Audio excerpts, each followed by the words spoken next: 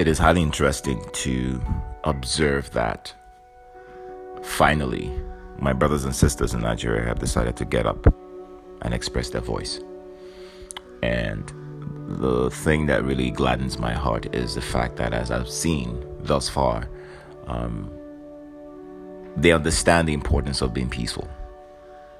Because you cannot go to you can't challenge people who are armed to the teeth, in a violent fashion. That's what they know. But they don't understand peace. And then for every time a police officer shoots a peaceful protester, they continually remind the world just how barbaric they are and how out of touch they are.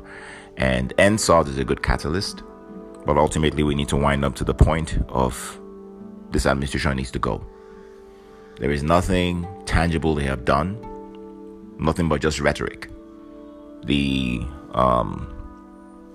Minister of Information, if you look at his disposition, tells you everything you need to know.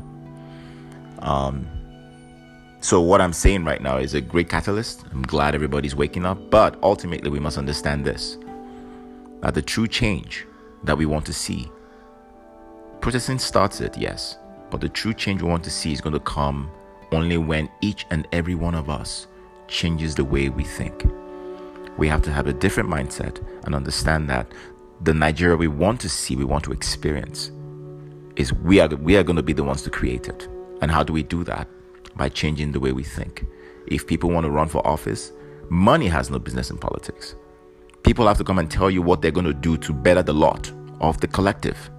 That is what is important. Integrity, character, not who has the most money.